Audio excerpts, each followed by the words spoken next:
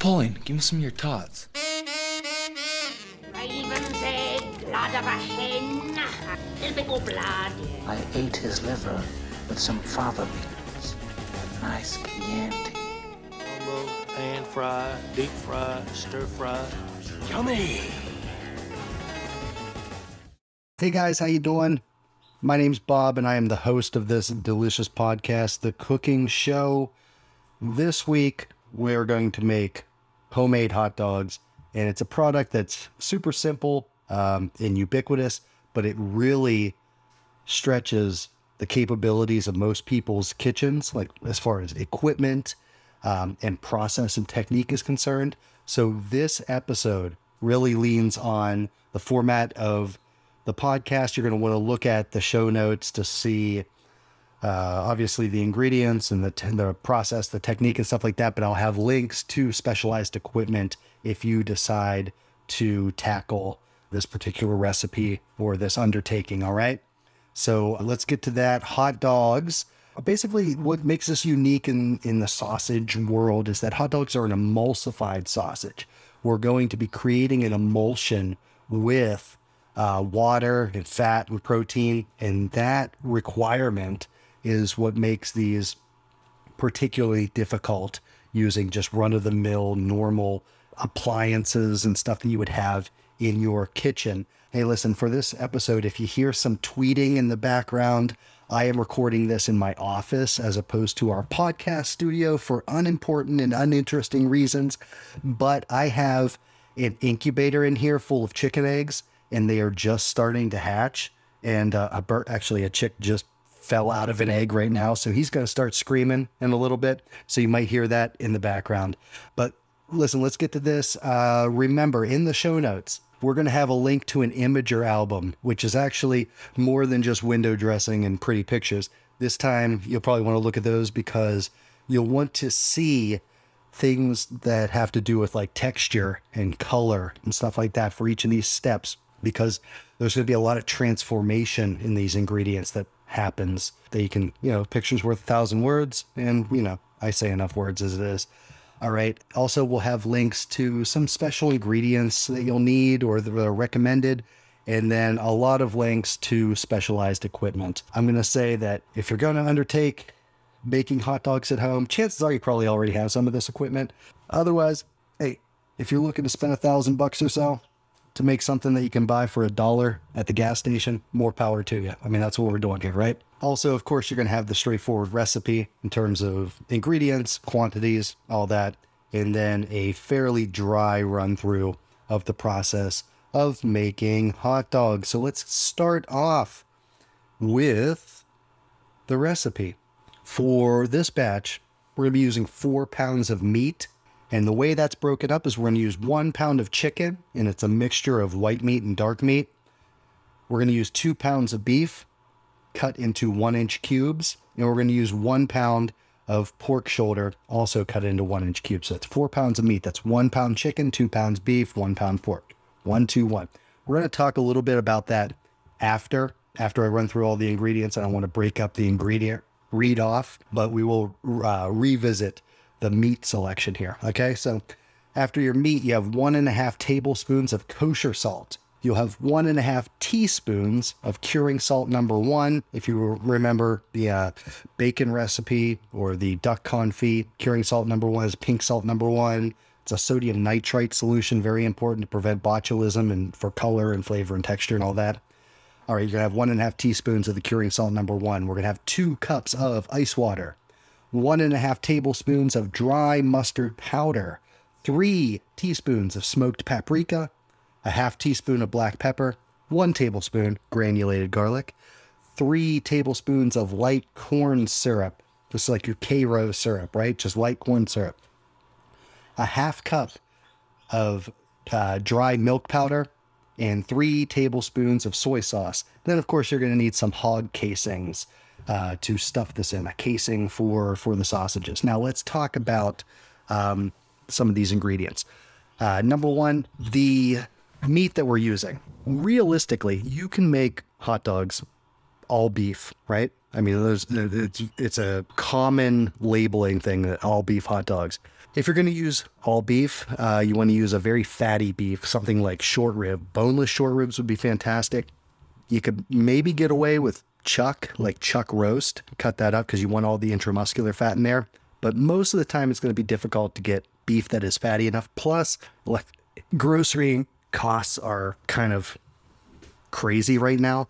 So, I asked my wife just to pick up 2 pounds of the cheapest beef that she could find, whether that was stew meat or chuck roast or whatever. She ended up with 2 pounds of top round, which was very lean. So if you are going to use beef that doesn't have enough fat in it, that's why we have to add the pork. And that's why we want the fattiest pork that we can get, whether it's pork shoulder, pork belly, or spare rib or something like that. That's going to add the fat that we need to get the emulsion. The reason that I've added a pound of chicken, one, I have a bunch of chicken, so I process a chicken in the morning and then just broke it down and used the dark meat and the white meat together. Also, chicken is has a high water content. Chicken is a very watery meat, so that helps out with the texture and in the emulsion of adding, extra water content to the mix. You don't have to use chicken at all. You can use all beef. You can use a mix of beef and pork. But the main thing is that you have to have enough fat in the meat mixture to get a good emulsion. Now, why are we using 4 pounds? Why not 5? It seems like 5 would be a more standard measurement of meat content, and it totally is. But we're going to be adding a lot of water and a lot of ingredients that's going to basically round this up to like a 5 pound batch. The emulsion is going to pull in all that water and it's going to fluff up the meat whenever when we process it, and you're going to end up with 5 pounds at the end using only 4 pounds of meat. Okay. Let's see what other ingredients here. The curing salt number 1, that's your sodium nitrite. That is not a cosmetically pink salt. It's not your Himalayan pink sea salt or something like that. It is sodium nitrite. We'll have a link in the show notes of where you can purchase that. If you listen to the bacon episode or the duck confit episode, you know that sodium nitrite is a chemical prophylactic against botulism. And because we're going to be smoking these hot dogs over a period of time, they're going to be in that danger zone where they're not up to temperature yet. And they're kind of like slowly going from refrigerated temperature up to the fully cooked temperature. And because of that, we want to guard against food poisoning. Also, sodium nitrite causes beef and pork to really bloom into a nice rosy red color. And you'll see in the Imager album of the step-by-step how these sausages transform from like a really kind of beige, light gray color to a finished rosy red mahogany kind of hot dog color at the end. All right. So your curing salt number 1, real important there. Let's see what else here. The light corn syrup. You can make a simple syrup with just sugar and water if you wanted to, if you didn't want to use corn syrup. This is not high fructose corn syrup. This is like the Karo syrup that some people use on pancakes and stuff like that. Like I said, you can use a simple syrup. You could use maple syrup if you wanted to. That'd be actually pretty delightful with that little maple flavor on the back end. You could also use molasses if you wanted to, but I feel like that might be a little bit too forward and profound or pronounced, But you need a little bit of sweetness, a little syrupy undertone there. So I use light corn syrup. You can use simple syrup, whatever. The milk powder, technically it's not required, but because we are using home appliances for this, a KitchenAid stand mixer with a grinder attachment and a food processor, as opposed to a giant meat grinder mixer or an immersion blender or something like that. The milk powder acts as an emulsifier and as a binding agent to make the consistency of the farce, which is like the stuffing of the sausage, more consistent. It seems redundant. The consistency is more consistent. I don't know what other words to use for it, but basically the milk powder will make your results more consistent. Okay. So I would definitely recommend using it because it makes up for a lack of horsepower on other appliances. And then I don't remember if I said 3 tablespoons of soy sauce or not. I might have stopped after I hit the milk powder. I'm not sure, but there are 3 tablespoons of soy sauce in there also. Okay. With that, you're going to need about 8 to 10 feet of hog casing. You can use a collagen casing if you want, but I definitely prefer a natural casing. And, if you're going to start, like whenever you start grinding and mixing and all that kind of stuff, get those hog casings out into a bowl of cool water to soak and dilute the salt that they're packed in and all that kind of stuff. You want those ready for you want them to be ready when you're ready to use them. You don't want to have to get to a point where you're ready to stuff your sausages and be like, oh man, now I have to wait a half hour while these soak in water. So get those into a bowl of water and we'll get started. First, we're going to grind all of our meats through on the coarse grinding plate. This basically will just help get everything mixed together later on. You grind it on coarse and then later we'll grind it on fine and then we'll do things like that. So grind all your meats through on the coarse plate, and this will comminuate everything. Your chicken, your pork, your beef, it's all going to be mixed together as ground meat. With that ground meat, then you're going to add all of your ingredients to it except for the ice water, right? So you're going to add all the flavor ingredients, keep the ice water back. Mix all those ingredients by hand and get them really well incorporated, but be careful mixing them up. You don't want to raise the temperature of the meat. You want to keep everything really cold. That's going to be important whenever we get to the emulsion, but mix it quickly, but mix it thoroughly. Then change out the grinding plate on your grinder, on whatever apparatus you're using to grind the meat, to the fine grinder, the one with the little holes, and then pass all that meat through the grinder again and grind it a second time. At this point, it's going to be fairly smooth and fine, but we're going to take that texture to the next level using the food processor. We're going to make a lot of dishes. We're going to get everything dirty making these, all right? So you get your food processor. Chances are you don't have a food processor that can hold 5 pounds worth of ingredients. You have 4 pounds of meat plus all this other stuff. So you're going to work in batches. I don't even remember what the size of our food processor is. It's probably like 14 cups or something. It's like one of the biggest Cuisinart food processors. Even if you have like a Robot Coupe or something or a Waring Pro, it's probably not going to have a bowl that's much larger than the largest like consumer food processor. So I worked in 3 stages, like 3 batches. I broke it up into thirds and processed the meat that way.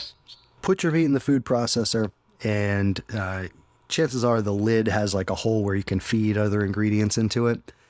As you start blending this together or whipping the meat with the blade, you pour in an equal amount of water. So if you have your 2 cups of water, if you're breaking your meat into 3 portions, put a third of the water into the first batch and let it blend and mix and whip together for 1.5 to 2 minutes. Okay. You don't want to go much longer than that because you don't want the components of the food processor to warm up. Like that blade's going to be tearing through that meat, and that friction is going to cause it to get a little bit warm. So you want to keep everything cold. So under 2 minutes of mixing will work for you. And you're going to want to look at the Imager album to see what the meat looks like post food processor step. I don't know how else to say it.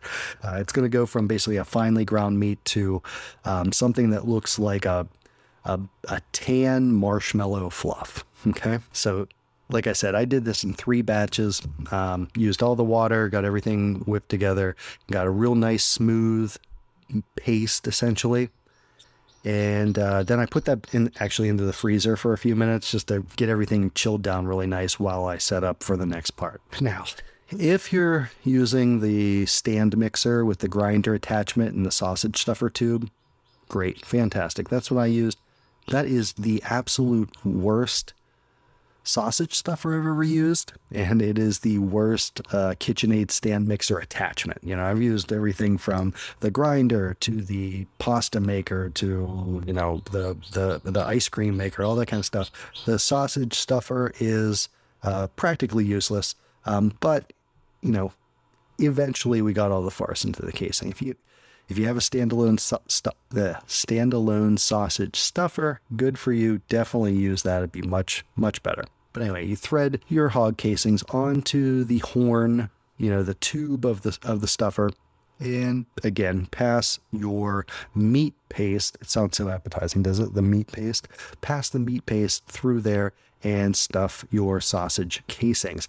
Now, when you're doing this, if you have help, if your spouse is going to give you a hand with it, fantastic. I did this by myself. That's why there aren't any pictures of the stuffing process, because both of my hands and my chin were basically used to get all this in there. But anyway, if somebody's helping you out with that, try to get, as evenly as possible. You don't have to get the farce stuffed tightly into the casing straight out of the stuffer, because when we twist the sausages off into links, that will tighten up a lot of, it'll get the air out. It'll tighten up the farce. You'll be fine. Just basically try to get all that into the casings, and then we'll worry about the consistency and how evenly it's stuffed afterwards. Once you have it all in there, what you want to do is you need to prick the sausage casing, the hog casings, so that any air bubbles that are in there, air pockets, can escape whenever you tighten these up through twisting. If you have a sausage pricker, that's fantastic. If you don't, if you have those corn on the cob pokey things, you know what I mean? A lot of times they're shaped like corn on the cob, and they have two fork tines or two spikes on them, and you put them either end. You can use that and just run through and pop, so that you get a bunch of perforations in your casing.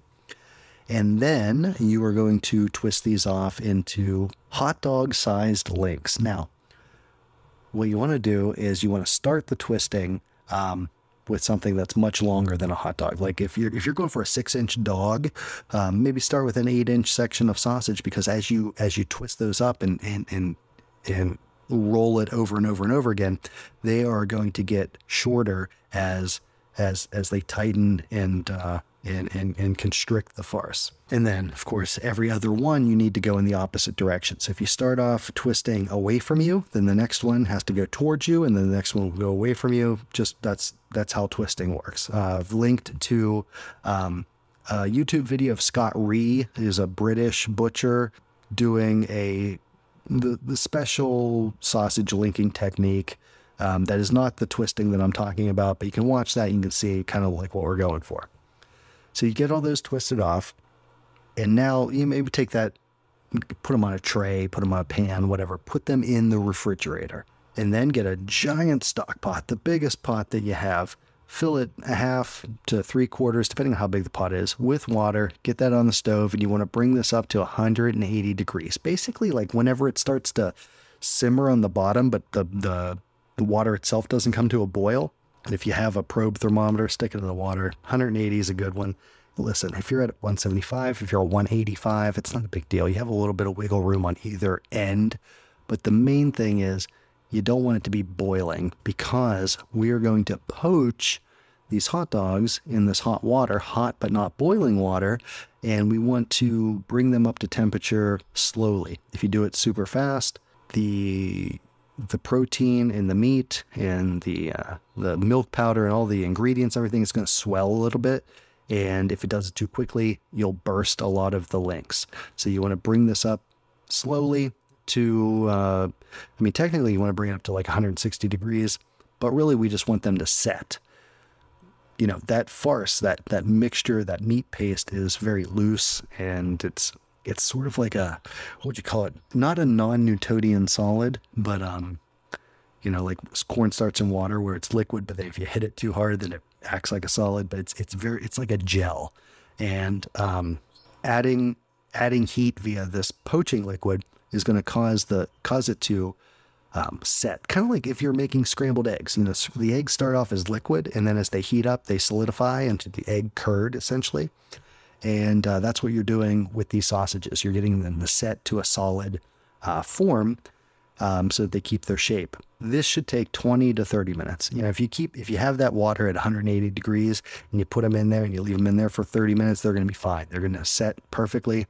They're just going to look very pale and drab and not at all like hot dogs at this point, but that's okay. We have another step. All right. So after 20 or 30 minutes, your farce has set and your emulsified sausage has achieved its physical form. Now we're going to work on flavor and aesthetics.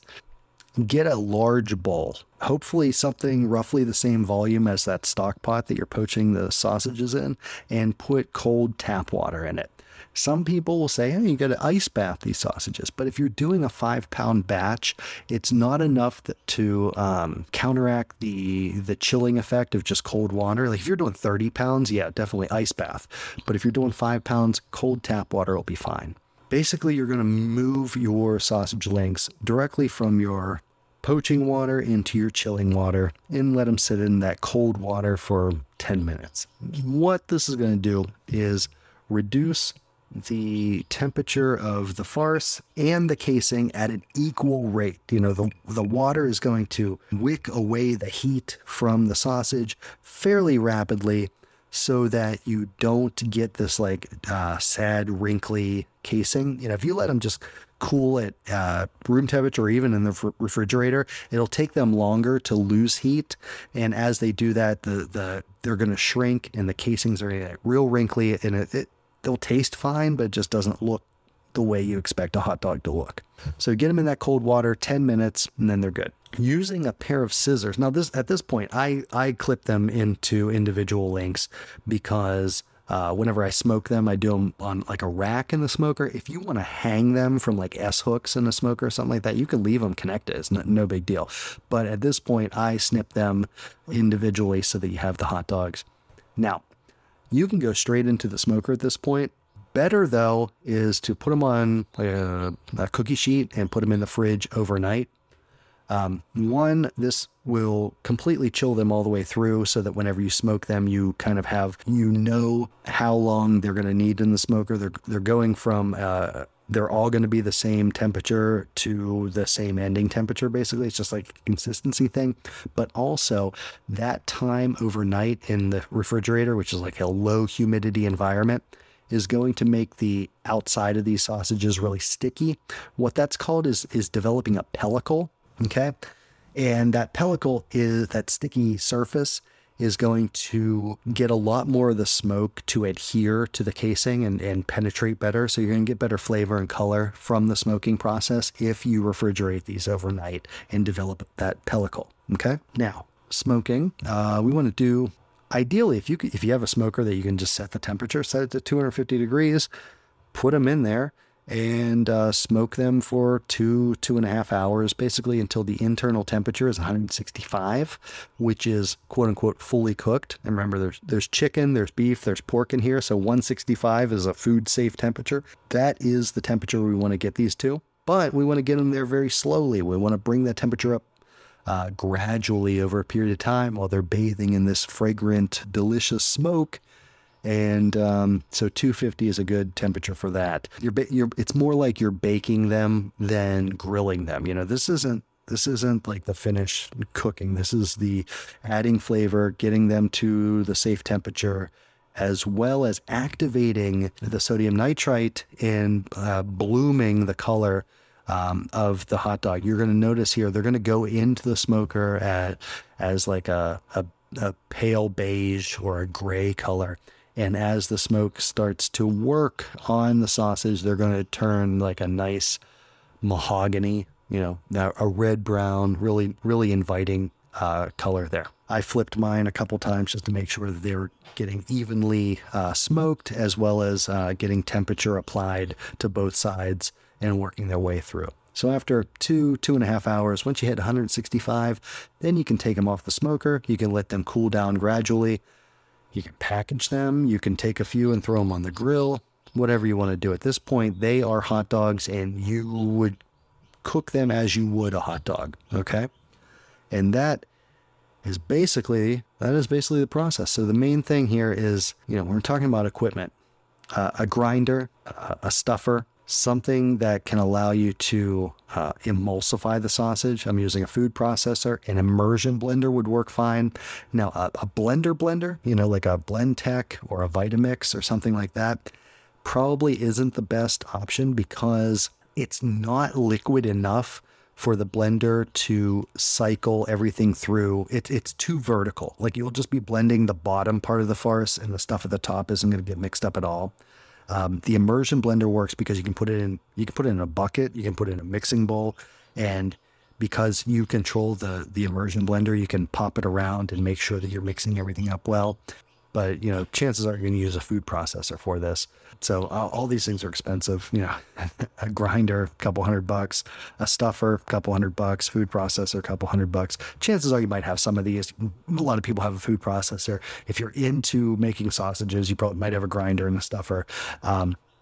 If you have a KitchenAid mixer and you want to buy the stuffer attachment, the grinder attachment, it works fine. It's very small and you need to, work slowly and deliberately. Again, the stuffer, it's hot garbage.